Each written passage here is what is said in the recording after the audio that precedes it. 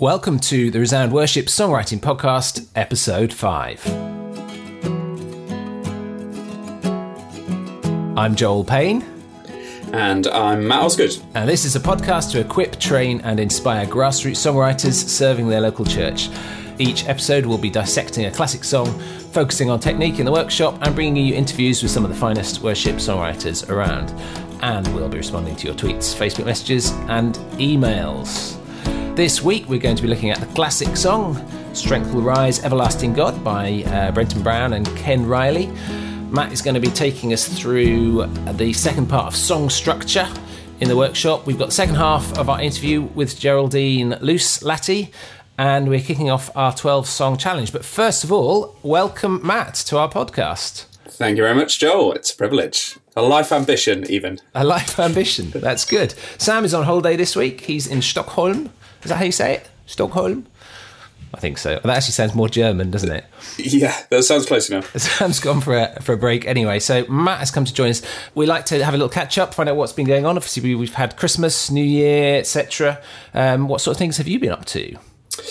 Yeah, well, had a lovely Christmas and New Year with the family. It's been great. And one thing I've been working on a little bit over the last couple of months is a new project, which hopefully all our listeners will hear more about in due course, called worshipsongrecording.com. There's no website there at the moment, it's under construction, but it's basically a project to enable worship songwriters from anywhere in the world to get their songs recorded sort of to professional quality so that they can share them, whether just share them with their church, share them more widely.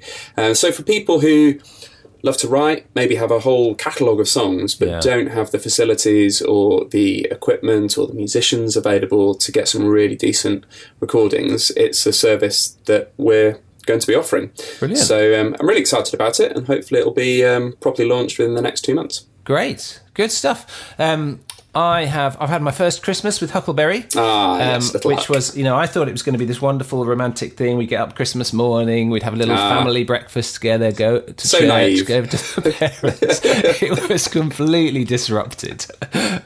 I sort of got up first with Huck because he woke up early. We went back to bed, fell asleep, overslept, missed the rehearsal for church. I set off on my own. They came later. We ate breakfast during the sermon, etc., etc. Amazing. So, yeah, that was it. But it was wonderful. But nothing... the real magic of Christmas will probably kick in a few years' time. Yes, let's hope so, because it's gone. So it's gone on holiday. Yeah. What else? Before Christmas, we went to Kilmarnock to do a Christmas concert. What a fantastic thing! So we went to Newlay Kirk, and apologies for the accent there, and they had rehearsed a choir. So they bought one of our Christmas concert packs. They'd rehearsed a choir. We turned up with a band. It was just amazing playing these songs, because I hadn't heard the choir singing the songs until we actually got together and rehearsed. And then we were in the beginning and suddenly there was this ooh ah, and it was amazing. I loved it. It was really good. So they did a great job. The church turned out in force. We had a brilliant welcome, an extraordinary full Scottish breakfast the following morning. So thanks to those guys up there. And I hope we can do some more next year, and maybe people need to get in touch now, because it's one of those things that you've got to fit into the church diary. We sold concert packs where people got that full set of scores and choir parts and backing tracks and so on to places all over the world. So I'm looking. I hope we'll get a few stories of how those went. And if any churches in New Zealand want to book us to come over and lead it, we're okay with that. That's okay. It might be good to pay for the flights now when they're a bit cheaper in advance, however it works. And the other thing is that we opened the booking for our worship songwriting retreat. So Matt and I were involved in leading that last year. It had an absolutely brilliant time. It was fantastic. And this year, so it's the 26th to 29th of June. This year, the brilliant news is that a really generous donor has offered to subsidise the whole thing. So we've been able to knock about £100 off the cost of it. That's brilliant. So it's now, basically, if you do the early bird price, it's £199, and which frankly is a complete bargain because I know how much it costs to put on. Yeah. So we would really love to get some more people. Maybe some will come back from last time. If you are a worship songwriter, somebody serving your local church, you just want some encouragement, you want a bit of fellowship, to share your songs, to get some feedback and so on. But I mean, it was brilliant, wasn't it? What was your favourite bit last time, Matt? Well, on the penultimate day, we had a concert where people came together and played songs that they had worked on over the last couple of days. And I mean, it was just fantastic hearing these songs, some of which, I'd been part of the the refining process, and others of which I'd just never heard. And I remember one song in particular, and you'll know exactly which one I'm talking about, Joel, which was a very simple sort of scripture meditation. Yeah.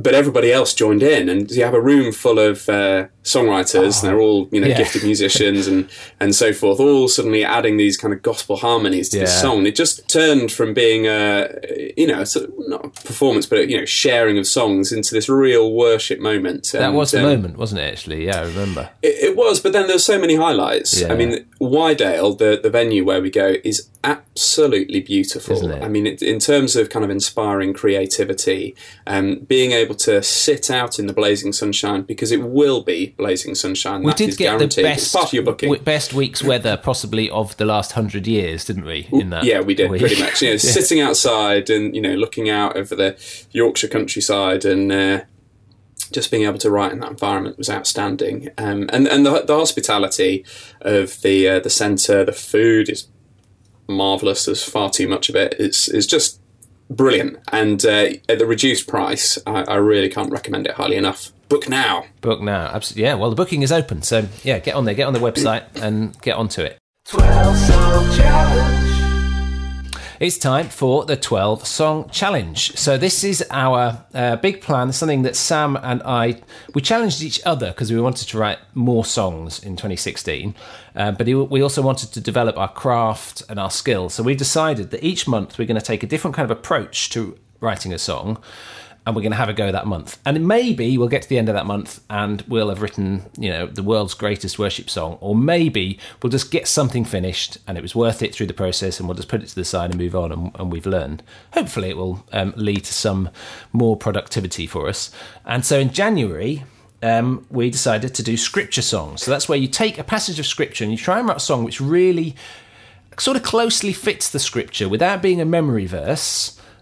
Somehow becomes a song of praise and worship, but you go away with those kind of the words of scripture resonating in you. It's quite it's tricky. We'll talk about that in a minute. It's tricky. We've invited you guys to get involved as well.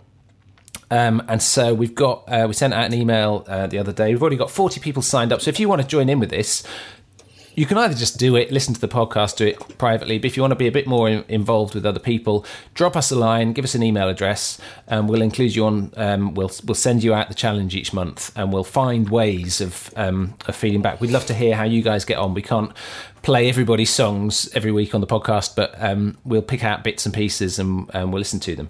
And so Sam set me Romans 11, 33 to 36. I remember he was very generous with you. Yeah, he was very generous, actually. I set Sam something a bit more difficult, which was John 14, 5 to 21, about the Holy Spirit. I noticed that Sam is not present. Yeah, Sam has basically had to go on holiday to see if he can do that. And we're giving you 3 other possibilities as well, which are Jeremiah 6, verse 16, so that's quite a short one, Revelation 15, 3 to 4, and then Hebrews 12, 18 to 29. So those are your choices. You've got to stick to those if you want to join in. The idea is not to go and find any song that you've written and that was based on a bit of scripture, but to have a go at something new. It's an exercise, like we say. It might turn out brilliant. It might just be something where we learn and we have a go at it. So at the end of this, I'm going to set one for Matt to do. He doesn't know which one it's going to be yet. Ooh, yes. But I've been working a little bit. It's early January. I've been working on this Romans one. Matt, I'm going to play it to you now. Woohoo! Okay. Guitar. And you're going to give me some instant feedback. And then if I've survived the feedback, we'll carry on and do the rest of the podcast. No pressure on both of us. No, I know. Because I felt like it as a passage, it cascades and layers praise. they'll actually try and make it into a song which does that. So eventually you'd have all sorts of different parts going on across the room and people singing them and so on. So here we go.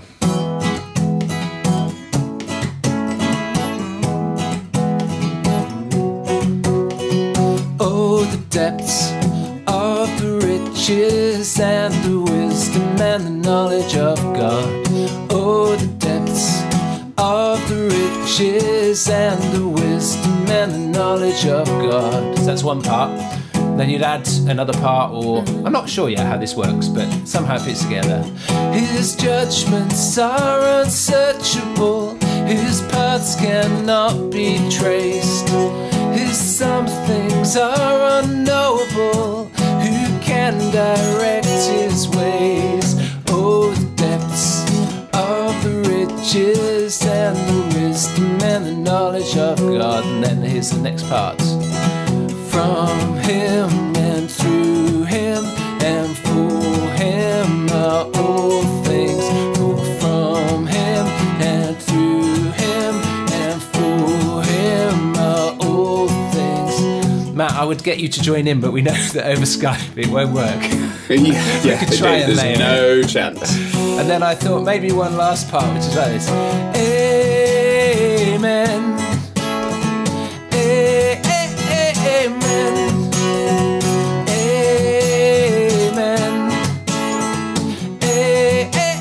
Amen. And the percussion kicks in. There we go. So that's all you're going to get. Matt, I've got approximately 25 days to fix this. So if you give me one or two pointers, that'd be brilliant. So the idea is, let me just get this right, that each of those parts, they still work when they're all stacked on top of each other. You have to take my word for that. Yes, at the moment. I think I can kind of envisage it, and obviously you've got the same chord progression going underneath all of them. So, I mean, I suppose the one thing I do wonder, though, listening to those parts just for the first time, is whether they are actually slightly too close to each other. They're all quite mid-range. Yeah. And I wonder whether you could take maybe the first part, the depths, and because actually, you know, you're possibly slightly cheesy, but a little bit of word painting, you could go lower for the depths. Yeah. But you're in E. I'm in E. Is that right? Yeah. Of course. Oh, the depths of riches and the wisdom and the knowledge of God. That's too low. But okay, yeah. Depths. But then it's just going to give a little bit more space so that when all the parts come in and they stack on top of each other, you've actually got something approaching a real 4-part harmony. Because you go high with the amen, amen, which I notice is going up to an E, which is I wondered whether when you get to the 4th part, it's quite an optional thing. You can take a run up to this if you want. Amen. Amen. I mean, you could just have that, and then other people can improvise over the top if they really want. But yeah, I think, you know, having those 3 main parts, and then, you know, the amen is sort of an ad lib really over the top. So I think that would be my first suggestion. Then, and this is the real challenge with scripture songs, isn't it? It's taking scripture and turning it, whilst, you know, maintaining the language, maintaining the meaning, and turning it into lyrics which have completely different stresses to you know, just reading prose. And even though this is a doxology, it's not, you know, it's not sort of English poetry. So you have to kind of superimpose a rhythm to the words, which is not there in the text, and it is difficult to do that. So it's just quite noticeable in the first section, particularly when you have the depth, the depth. That's great. Yeah. But then of the riches and the wisdom and the knowledge of God. And I just wonder, is there some way that possibly the words could be reordered? Oh, the depths, or even just the depths. Oh, the wisdom. Oh, the riches. Yeah, that's nice. Oh, the wisdom and the knowledge of God. Oh, the depths. Oh, the riches. Oh, the wisdom and the knowledge of God. That's it's better. That may be too many O's, but even just the wisdom, the knowledge of God. Just it's the real strong emphasis. Because those are the strong words, aren't they? Yeah, exactly. Yeah. And in the moment that jars. Whereas in the you know, the for from him and through him and for him are all things section, that's great, because those are all strong words and they land on strong beats, and that just seems to sit much more naturally. Other than that, I mean, the great thing with writing a scripture song is that there's very little I can say about, I'm not sure whether, that lyric needs improving. So, yeah, St. Paul knew what he was talking about. Yeah. So, but I think then, because there's very little wiggle room in terms of the lyrics, just finding ways, and we'll come on to this, I think, with our classic song later on, finding ways in which those words sound like they were originally written, that St. Paul actually had your melody in mind. Okay, that's helpful, yeah. When he was writing. And at the moment, I don't think it's quite there, but I think you just need to keep playing around that, reordering words, trying different combinations to get that to sit more naturally. Well, and what just in general about the kind of the layering thing, making it a kind of cacophony of doxology? Yeah, I mean, just practically, I suppose the only other thing that you're going to run into is now Sam's song, and it's one of the oldest songs on the Resound website, Jesus Lead Us to the Father. Yeah. But very practically, it's not very long, and you can fit all the words on one slide of the projection. Yeah. So just practically speaking, if a congregation is going to sing it in 3 parts, that is a challenge. That's a really helpful thing to bear in mind, and I hadn't considered that at all. If you're going to do something like this, it's the one slide test. Oh, brilliant. Thank you, Matt. That's really helpful feedback. So I have to set you a challenge. Yes. And I've decided, because I know you and love you, that I'm going to set you Jeremiah 6, verse 16. This is the sound of me flicking through Bible pages. And this is what the Lord says. Yeah. Stand at the crossroads and look. Ask for the ancient paths. Ask where the good way is and walk in it. And you will find rest for your souls. Yeah, there you go. I'll stop there and not go on to the bit that says, but you said, we will not walk in it. Yeah, that can be the tag. We will not walk. Yeah, no, I won't include that. There you go. So that's my kind of challenge to you. It's something really, I don't know, there's barely any words there, but I think it's a really beautiful little thought. And see what you can do with it. So you've got 25 days. 12-song challenge. Let's move on to Dissect a Classic. And this week we are going to look at Strength Will Rise, or Everlasting God, by Brenton Brown and Ken Riley. So, talking about scripture songs, this one is obviously pretty much entirely from that passage in Isaiah, which just gives it incredible strength. I mean, lyrically, you can't really argue with it. But also because, it's quite repetitive, and generally people will sing the song at least twice through. Often they'll repeat the chorus again at the end. It has that kind of sense of meditating on scripture, really chewing on it, kind of Lectio Divina style of really just taking these words and making them our own. I love the fact that it is corporate. This is partly a sort of personal preference thing, but it's a we song rather than an I, but it really is actually about God rather than us. You've got the pre-chorus, our God, you reign forever, our hope, our strong deliverer. Again, that's all things about God. And then the chorus is just, you're this, you're the everlasting God, you don't faint, you don't grow weary, you're the defender of the weak. So lyrically, I love all those things. And musically, I think the chorus hook really makes it. You are the everlasting God. It's that jump down of a sixth. Just makes it into a hook, elevates the melody from being mundane to being really interesting. It's very singable. It'd be much less interesting if it just moved by step. And finally, harmonically, in the verse, it just pedals chord 1, basically. Strength will rise as we wait upon the Lord, we will wait upon it. So it's very static, doesn't really go anywhere. The pre-chorus, it lifts, and it goes on this harmonic journey. It goes away, it goes to chord 4, chord 5, chord 6, and doesn't use chord 1 at all. And then at the beginning of the chorus, you've built up this tension, and it really lands, and it just explodes. And I think all of that works together to make a small and simple song, but incredibly powerful and effective. Thank you, Matt. You managed 2 minutes there, but that's not bad. That's pretty impressive. So my 90-second attempt goes like this. The first thing I would point out is the way that they mix the words around a little bit to make strength the subject at the beginning. So rather than it being about us. It's actually about strength as if it's something external to us or different from us that rises up within us. And I really like that because somehow it gives it a whole lot more potency than it might otherwise have. The second thing I would say is in the pre-chorus, it's got this brilliant thing where basically it rises in thirds. So the do do do do do do do, and the bass line is really going do. I can't do it now. Do do do do do do do do. And when you get a move in thirds like that, it makes for a really sweet melody, doesn't it? Whereas if you had it moving by fifths, it often jars a bit. If you had it moving by octaves, it's often quite bland.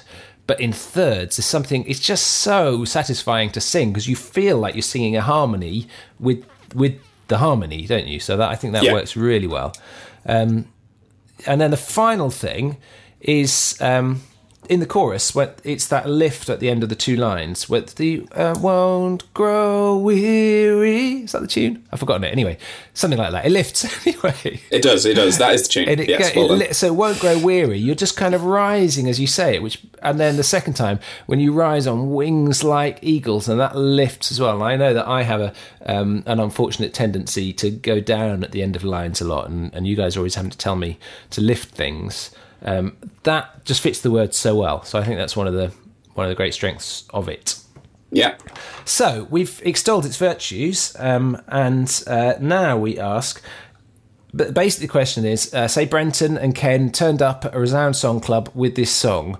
How would we have suggested that they improve it? I think my first reaction to it, if they played the song to me, and I wasn't aware of its status as a global hit, then I'd probably go, oh, is that it?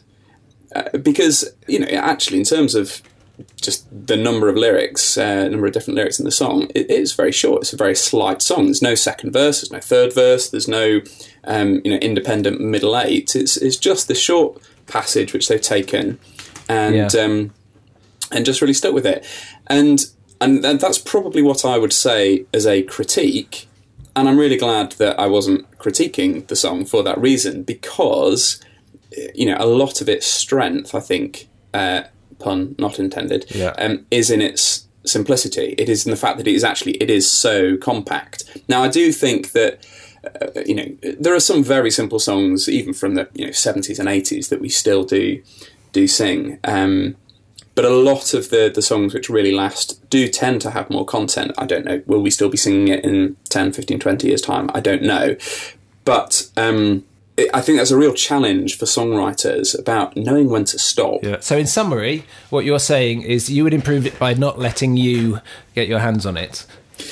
Pretty much, yeah. I mean, I think there's probably a whole host of songs that are improved by me not editing them at all. I think you've got some actual comments and things you would consider. Because it is quite simple, it sticks closely to scripture, the whole thing is singable. I mean, it's a brilliant song, isn't it, really? It's very difficult to find things to critique in it. The only bit I might perhaps look at is once you get into the meat of the chorus, because in some ways the chorus is where it says the most things about God. And as it gets into that second half, Defender of the Weak, that kind of idea is in there. But they're kind of the comfort those in need.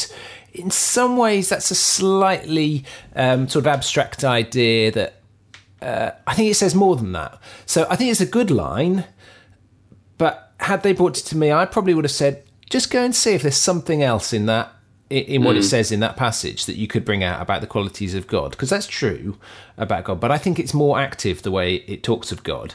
Yeah, there we go. That's our classic Summarily Dissected. It's time for the workshop, and this time Matt is going to lead us. We talked last time about song structure, verses, choruses, pre-choruses, middle eights, etc. And Matt is going to talk to us a bit more now about, if that's the macro structure, more about the micro structure of songs and what's actually going on within those different elements. So Matt, I'm going to hand over to you and we shall enjoy your wisdom for the next few minutes. Oh, thank you. So if you listen back to episode 4, Sam and Joel were talking then about the macro song structure, the actual, what you probably think about when you talk about how a song is structured, things, how many verses, does it have a chorus, what's a refrain, how does that fit in, how's that different from a chorus, tags, middle eights, bridge sections, all of those different things. And what I suppose I want to try and look at a little bit, and there's enormous amounts that could be said about this, is how you structure a song within each of those sections.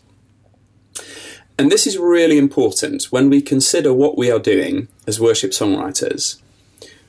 Typically, what happens is that we are inviting a large or small group of people, many of whom will not be musicians, to hear a song once. Sometimes I don't even get to hear it once, and then to sing along.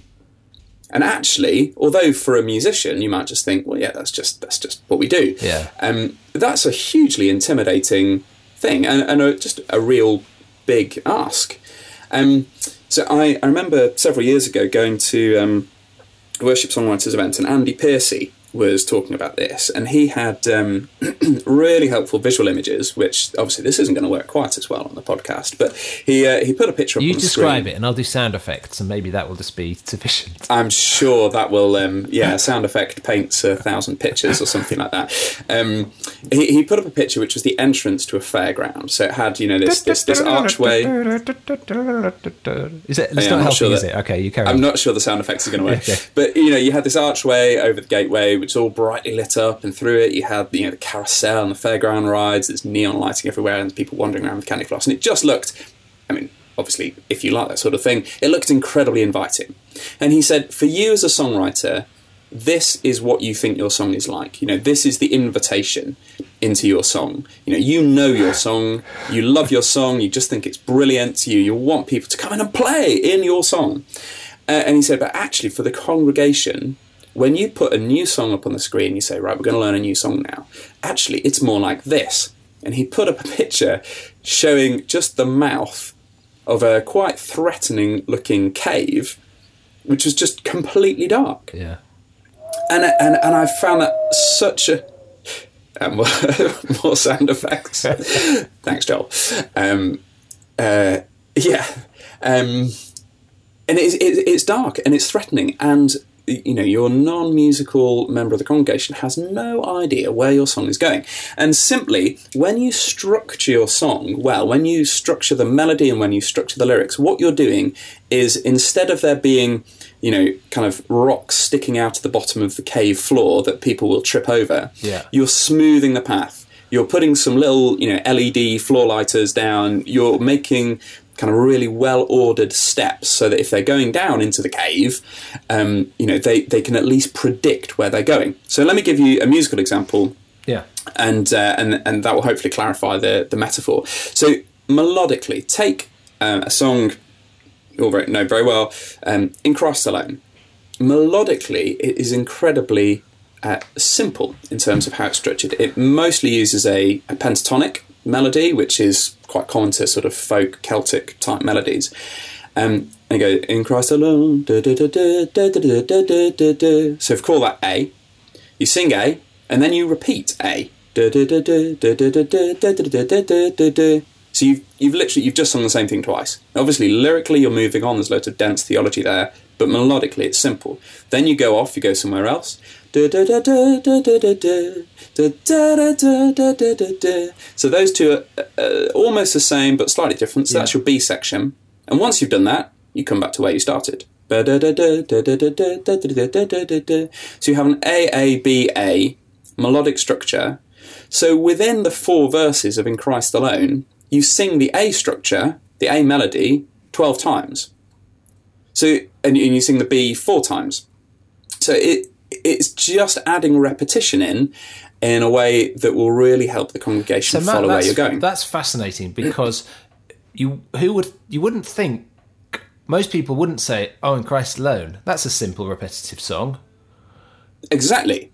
Because lyrically, you've got this enormous complexity. So this is another thing which I've heard about, the kind of the dimensions, the different dimensions of complexity in a song. It can be complex rhythmically, complex lyrically, complex harmonically, although that's not so important. Congregations don't sing harmonies a lot of the time. Or complex melodically. And if you have complex lyrics, really, to make your song usable, you then need to have a simple melody and simple rhythms. Gotcha. If you've got a rhythmically complex song, you probably want some quite simple words to go with it. Yeah. Do you see? Yeah. If you have a complex melody with complex lyrics and a complex rhythm, essentially people might like to listen to your song, but no one will be able to sing it. So, and Stuart Townend uses, or Keith Getty, they use that same melodic structure for a number of their songs, actually. So How Deep the Father's Love is exactly the same. How deep the Father's love for us, da, da, da, da, da, da, da. There's A. Da, da, da, da, da, da, da, da, da, da, da, da, da. Is A again, it just resolves at the end. Then it goes off somewhere else. Da, da, da, da, da, da, da, da, da, da, da, da, da, da, da. There's your B section, and then you're back to where you started. Da, da, da, da, da, da, da, da, da, da, da, da, da. So to consider things like that. Now, those are modern hymns, but there's loads of examples of songs where, your melodies, say, of, line 1, line 3 of the verse are the same. And I really encourage, and this is always something that I will pick up on if someone plays me a song that they're still working on. Yeah. Try and avoid slight melodic variations. If you're going to have a different melody for a line, then make it really different. Yeah. Don't have a melody that goes da da da da da da da da da da da da, or something, just a slight change. If you're going to do the same melody, then do the same melody. Yeah. But don't just change, one note in the middle of the line. Because if you do that, then when it comes to the next line, the congregation are already thinking, I'm never going to work this one out. Exactly. They're tricking me, these people. These songwriters are out to get me. Exactly. Yeah. So returning to the cave metaphor, what that is, it's, your congregation member who doesn't know the song at all. They're walking trustingly into the dark cave with you, and you've just put a rock in their way. Yeah. So they trip up. And what they're thinking about then is, which way does this melody go? And they're not thinking about God. And they're not thinking about worship. Yeah. And that is obviously what you want to avoid. So melodically, and we may come back to melody, because I think there's loads more that could be said about how melodies are structured and put together, and how you write hooky melodies. But just leave that for the moment and consider how lyrics are structured. Now, if someone brings a song to me and, essentially there are 4 lines in the verse, maybe lines 2 and 4 rhyme, but they are essentially kind of through composed. There's no repetition, there's no internal structure to them. And then you go to the chorus, and again, there's no internal structure to that. It's maybe just another 4 lines. There may be a rhyme, but there's no repeated beginnings of the line. There's no little phrases that repeat or anything like that. In general, I will find that quite a hard song to get into. And to give you a few contemporary examples of songs that really structure their verses brilliantly, if I can just find the lyrics. So this is Amazing Grace, the Phil Wickham, Jeremy Riddle, Josh Farrow song. I think lyrically the verses of this are structured brilliantly. Who breaks the power of sin and darkness? Whose love is mighty and so much stronger? The King of glory, the King above all kings. Yep. Who shakes the whole earth with holy thunder? Who leaves us breathless in awe and wonder? The King of glory, the King above all kings. So both verses there, verses 1 and 2, and then verses 3 and 4, do the same thing. That you have 2 lines asking questions, so who or whose to start each line, and then you have the answer, the King of glory, the King above all kings. And crucially, and verse 4 departs ever so slightly. It goes to who rules the nations with truth and justice, shines like the sun in all of its brilliance. But it comes back to the same answer, the King of glory, the King above all kings. Yeah. And so you were talking in the last podcast about having a refrain. Yeah. That's it, isn't it? So it's a lyrical refrain there. Yeah. It's a lyrical refrain. It comes back, and what it does is it glues the verses together, and then you get to the end of verse 3, and the congregation isn't thinking, I wonder what happens now. They're going, well, I know what happens now. It's the King of glory, the King above all kings, and I know that, and I can sing it, and I can sing it with confidence. So there's also something there, isn't there, about the 3-line structure where you have it's essentially a kind of musically it's got 4 lines, if you like, in terms of the number of bars. But what they do is they one line, land on a line, have a break, and there's something about that 3 actually which makes a really solid shape, doesn't it? Which is harder to do if you run through 4 lines, I think, sometimes. Yes, absolutely. Another example, slightly older one, of what I think are just fantastically well-structured lyrics is Matt Redman's Blessed Be Your Name. Yeah. And I remember hearing Stuart Townend talk about this one. He talked about how Matt had written the verse lyrics using a chiastic parallelism. Yeah. And everybody chuckled to themselves and wondered whether Matt Redman had actually been thinking that when he'd written. But it's a device. Parallelism this morning. Yes. Indeed, yeah. But what that is quite straightforward. You know, you have Blessed Be Your Name, when I'm found in the desert place, and when I walk through the wilderness, blessed be your name. So if you have the first part of the line, blessed be your name, and then something about the wilderness, then something else about the wilderness, and then back to blessed be your name. So those two things kind of form a cross. That's the chiasm. I'm no Greek scholar, but I think that's Greek for cross. So you have the lyrics are actually structured in a cross form. And again, it's consistent through the verses. Blessed be your name, something good restated, blessed be your name. Blessed be your name, something not so good, blessed be your name. And again, it just provides, it's those steps, clear path, walking through the song. So but when you sing it, you're not thinking, oh my goodness, this is so repetitive or whatever. It just works. But it's so satisfying to sing, isn't it, as well? Exactly. You know where you're going. Yeah. Indeed. And, it's a really strong way of ensuring that your song remains consistent. Another classic songwriter's error, which I've certainly fallen prey to, is, you write first verse, you get a chorus that goes with it, and then you think, you're writing a song about the resurrection or something, and then you think, actually, really, we don't have enough songs about social justice, so I'm going to write a second verse that's all about social justice, and it doesn't really fit. But when you set up a structure like that and force yourself to stay with it, there's a real strength there. And that's the thing, that, a structure, it can be like a cage that you find yourself sort of enclosed in as a songwriter, but it's a scaffold. Yeah. It's the skeleton of the song, and not just the kind of the verse chorus type structure, but the structure within your verse, the structure within your chorus. So even just things as simple as, Chris Tomlin's Forever. Forever God is faithful, forever God is strong, forever God is with us, forever. It's like, well, what's that song about? Forever.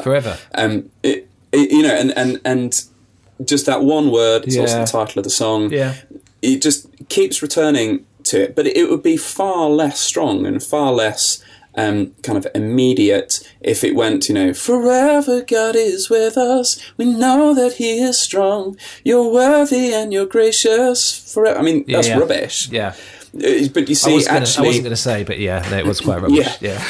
And as songwriters, I think we can be so attracted with the idea of novelty. Yes. Let's bring in a new idea. No, I've already said that. I want to go off and say something else. And actually, it's that balance between repetition and innovation. Yeah. And it's the repetition that people can latch onto. So repetition in your melodies, repetition in your lyrics. And it's those things that will actually help people really get into your song and be able to sing it without having heard it kind of 23 times in advance. So that's something just to really look at. Both look at, songs that that you like, that you sing regularly, and go, well, how are these words structured? Because when you start delving into, some of the most popular tunes that are around at the moment. I mean, a song that a lot of churches are getting into at the moment, Good, Good Father. I mean, the chorus, you're a good, good father. It's who you are. It's who you are. It's who you are. And I'm loved by you. It's who I am. It's who I am. It's who I am. And if I had come up with that idea, which I didn't, I'd be thinking, oh, do I really want to say the same thing 3 times? Really? But actually, it's that simplicity in that case, because the verses of that song are much more kind of free form, and then the simplicity when you come back to the chorus, you can just focus on engaging with God, and you're not worrying about what's coming next. Where is the song going? And you can just enjoy actually being there in the moment and singing it.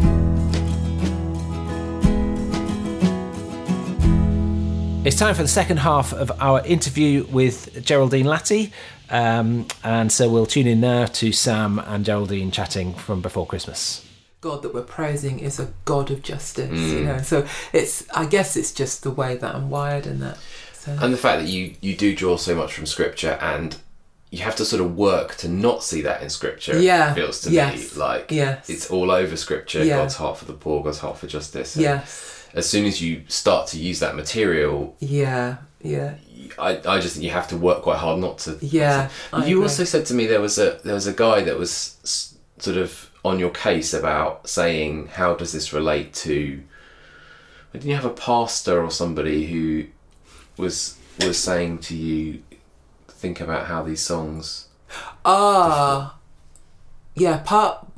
was one critique session that I had with my friend Mike, who I remember writing a particular song that was like a kind of Hosanna Easter Day kind of song, and but we were living in Bristol at the time, and I think that the pointed encouragement was, but how is this singing? What does hope mean? When you say hope, what does it mean to somebody who has been unemployed for 5 years and they are on benefits and they don't know any different life? They just kind of get up, claim the benefit, and then go back to bed or spend it on drink or whatever. What does hope actually mean for that? And I think the pointed challenge from Mike at that time was to start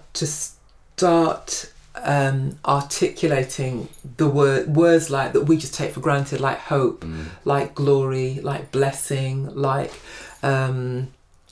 presence of God, all of those kind of things that we kind of know the shorthand for. Yeah, we know that means. But for people who, and I guess particularly, that's when I guess it began to wake up in me, the whole community choir thing, because we weren't just singing for the gathered congregation, we were singing for people who were coming to our choirs, many of whom didn't know Jesus, didn't do the church thing. So we're singing hope. How does that articulate? How do they relate to those words? So I guess that began to trigger off in me. Okay, so then the songs that we sing just need to spell something more out of that, or find pictures to describe that a little more. Yeah. So one of the songs that we end up using a lot because it does this so well is the Lord You Hear. Oh right, yes. Lord Have Mercy yes. song. Yeah. And so can you just tell us a little bit about the journey of that one, or where some of those lines come from? Yeah, that was one that was written in one of my half-term weeks. So I'd woken up Monday morning and thought, right, this is my week for writing. Oh my goodness, how am I going to get through it? And then I started. I think at that point I literally just kind of pressed record on GarageBand, and I recorded like a minute's worth of melodies, and I had about 16 different melodies on day one, and then I started to hum a melody.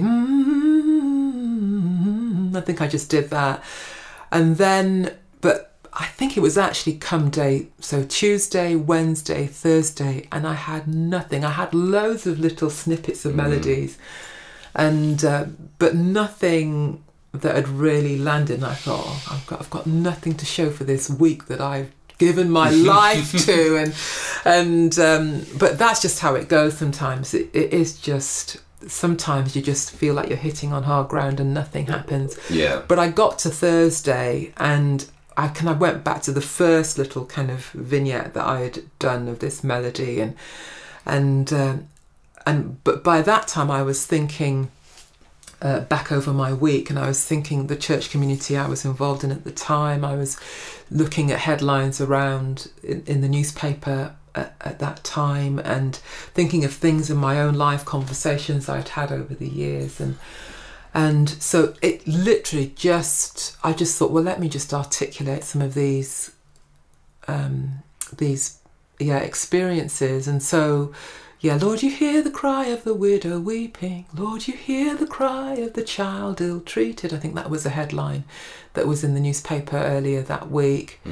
And we had a very dear friend that had just lost a husband, and it was like, I could see her in my mind, you know. Lord, you hear the cry of the depressed one sinking. I could see another friend in my mind. Lord, have mercy on us. And then it just began to kind of spill out from that into the proud ones laughing, God, you hear. Because I didn't want it just to be the God hears the cry of the victim, but God also hears the sound of those who think they've got away with it, those who think that they have nothing to gain by naming God at all. So God, you hear the sound of the proud ones laughing. God, you hear the sound of the childless hoping. I can see my friend in that as I sing it. And God, you hear the cry of those in debt and struggling. And I think that probably was around the time of the whole credit crunch stuff. And Lord, have mercy on us. And then another phrase, the addict craving, and just the hopelessness of that place, you know. And Lord, you hear the cry of the greed of nations. Lord, you hear the sound of the martyrs praying. And that was, again, headlines of people that were being murdered for standing up. Well, just for being normal. You know, they weren't the kind of militant fist in the air. They were just serving in offices and whatever and being, but they were saying, yeah, we're going to die for this, you know.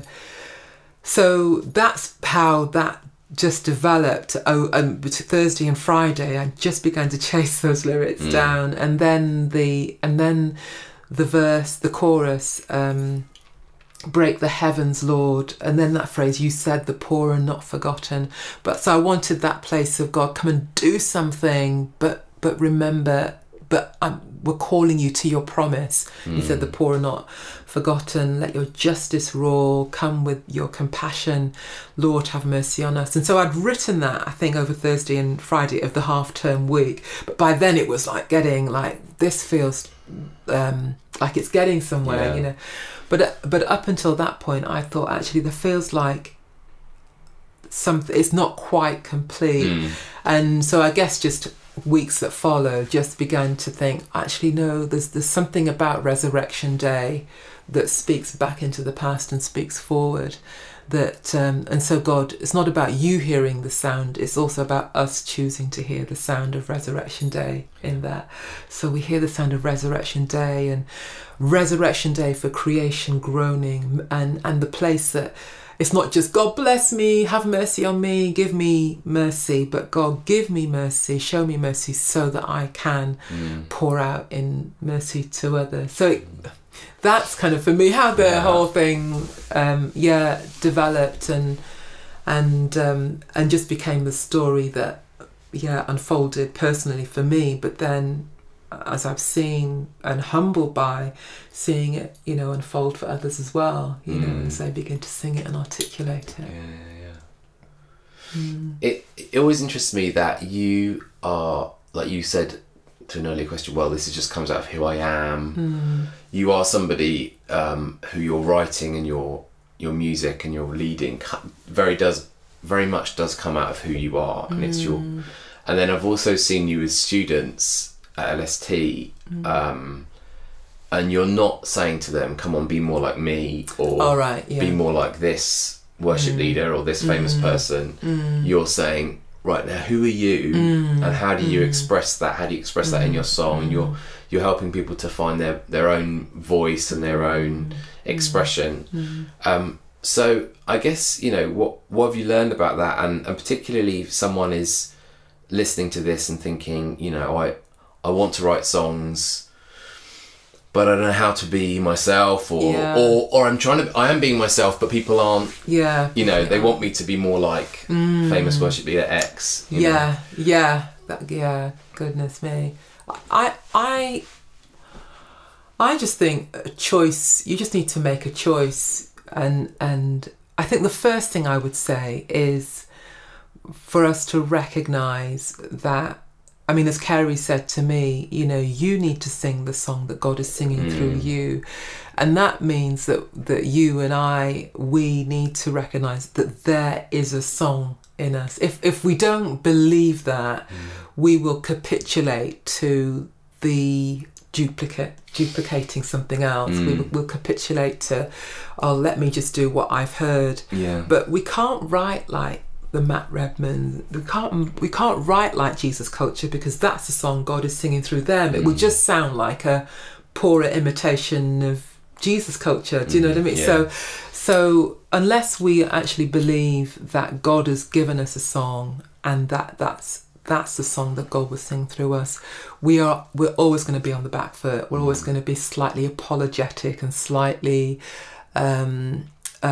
even defensive about that. But I think the moment that we, even in our weakness and our, yes, I need to build skills, yes, doesn't feel very good or very finished or very accomplished, but the moment we begin to say, I have a song because God has given me a song, there are things in my experience, my background, there are things that I have read, things that I see and that I observe that nobody else has experienced. There are things that I experience, and particularly for those of us that are songwriters within worshipping communities, there are things that our community has experienced that Spring Harvest will never experience, that Jesus Culture has never experienced. And God is saying, so where are the writers to articulate that particular worship community? So I think the moment we begin to believe that God has given us a song and that God is singing that song through us, and that we kind of say, okay, God, so sing your song through me. I think there's something even there that's in a bit of an alignment place, a bit of a kind of going onto the front foot, you know, right, okay, God. And I think from that point, we then just become detectives, you know, like, kind of, okay, so what is this song? Yeah, you know, what does that look like? And I think just keep crafting, just keep exploring, just keep checking, ask people, you know, what is my bent? What is the song that you hear me singing? What is the passion? What is the buzz? What is the distinctive about how I write? You know, check it with other people, check it yourself, look back over the songs that you've written or the songs that you want to write, and what is the current thread that keeps coming back on the theme that keeps resonating, you know, and then just begin to chase that down, experiment with that theme or experiment with that resonance, and ask for God's spirit, ask for God's help, like, help me to write this song. If you've given me a song, God, then give me the ability to chase it down, because that's going to be the song that will bless my community. And the song that I will sing back to you, God, to bless you. So having that audience in mind of God as the first audience, and so, you know, you've got to have integrity with God. Absolutely. No one else. Yeah, that's awesome. Okay, last question. Is there one song that you just, when you hear it or you sing it, you think, oh, I wish I'd written that song? Oh, right. Like, what's the one that you go, they got there first, or I wish I could write a song like that? Or you mean apart from We Have Come to the Father? Yeah, apart from that one. Because you wrote that. Yeah, I wasn't angling for that. I know you weren't, but it does keep coming back to me. I'm terrible at questions like this, because I just have like a stack of songs that come to mind, and they're just different songs for different moments. So I'll just end up giving songs that just mean a list of songs that just mean. So I don't know. I mean, I love the through composed old school one of You Are My Rock in times of trouble, you lift me up when I fall down. I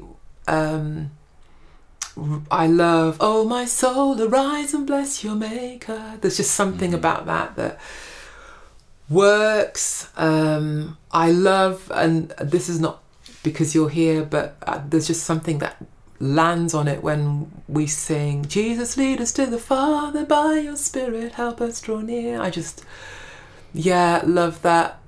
But it's not just, I mean, even as I told you were going to get a list, but it's not even just that, you know. I think of songs outside of the church thing that, you know, so lights will guide you home and ignite your bones, I will try to fix you. I just think glorious, the glory of God is on that. And interesting that he grew up in a vicarage. I heard that.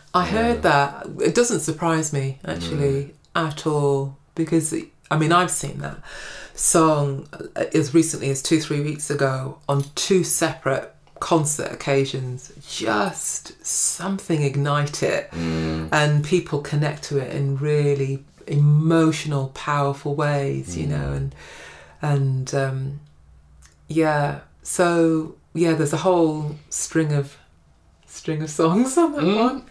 Yeah. I said that was the last one, but I actually think you should pray for people listening to this. Oh, wow. I feel like that would be a good thing to do, like pray a blessing over them. Yeah, with pleasure. And God, because even now, God, angels are singing and clamouring to worship you, to give you praise, and even now they recognise that you are the reason for the song. You're the one that gives, that is the source for all of our attempts at singing about what is good, what is true, what is right, what needs to be right, what needs to be true, what needs to be good. You're the source of that, God. And so, yeah, very simply and very humbly, what an honour, but I do pray your blessing on all of those who listen to this, who have that fire in their belly to write and are writing and are running after that. Would you bless them, continue to inspire them, give them your peace, give them that passion to keep running. For those who have that fire in their belly but feel helpless in terms of either how to get it onto paper or feel a bit paralysed because nobody really listens, or they try to sing it in their community and it just feels like there are closed doors. We just pray, God, that you'd give them real sense of encouragement from your heart to them to keep writing for you as their audience, to keep singing that song back to you, to keep finding out what is that song you are singing through them, God. And for those who are listening who probably never even considered themselves as songwriters, who just thought, well, yeah, as I thought, I'll just leave that to those who already write. And I pray, Lord God, that you'd be challenging them too, God, with that reality that you would sing your song through them today. Wake them up, I pray, God, to the clamour, the song that is being sung around you right now, and encourage them that they too can join in articulating that song in praise to you. We pray this by the Spirit in the name of Jesus. Amen. Well, that's a really brilliant way to end the interview. I think we all feel quite blessed by Geraldine praying for us. And it's fascinating, it's intriguing as well to hear the songs that other songwriters admire as well. So I think we might build up a bit of a list of those. We got that from Graham Kendrick and now from Geraldine. And yeah, we'll see how that goes over the course of our interviews. So there's not much left for us to do. That's the end of our episode. In a moment, we're going to play our featured song, and I've decided on Matt's behalf that we'll use one of Matt's songs. You Say, Trust in the Lord with All Your Heart, which is a song. Matt, that's a song. It's a scripture song, isn't it? So it's just the kind of song, really, that we're trying to write this month. Yes, it is. It's taken from Proverbs chapter 3, verses 5 and 6. Verses which my dad wrote in the inside cover of a Bible that he gave me when I was a teenager. So they've been important to me for a long time. Brilliant. So we'll play that at the end of the podcast. Just a reminder to listeners, we'd love you to take part in the 12-song challenge.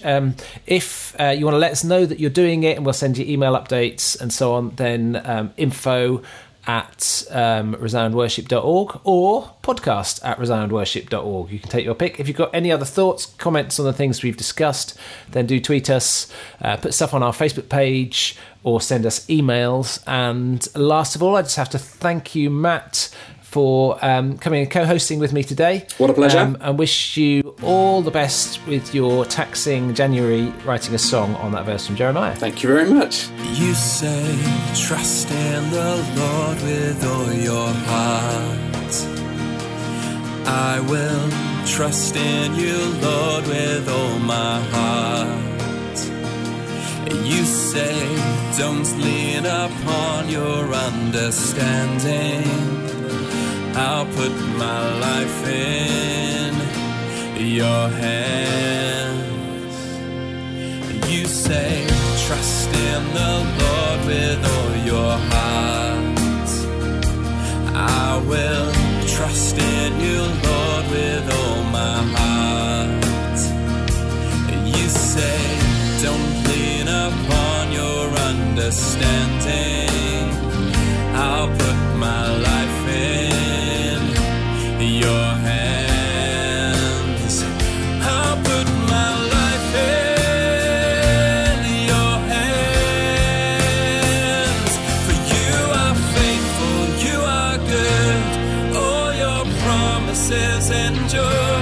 Through the fire and the flood, I know I am held secure. In every circumstance I face, I know there is no safer place than in your hands. I'm in your hands. You say, acknowledge me in all your ways. I will acknowledge you in all my ways. You say, I will direct the steps you're taking. I'll put my faith in your word. I'll put my faith in your word. For you are faithful, you are good. All your promises endure. Through the fire and the flood, I know I am held secure. In every circumstance I face, I know there is no safer place than in your hands. I'm in your hands. I believe in you. I believe in you. I believe in you. I believe in you. I believe in you. I believe in you. You are faithful, you are good. All your promises endure. Through the fire and the flood, I know I am held secure. In every circumstance I face, I know there is no safer place than in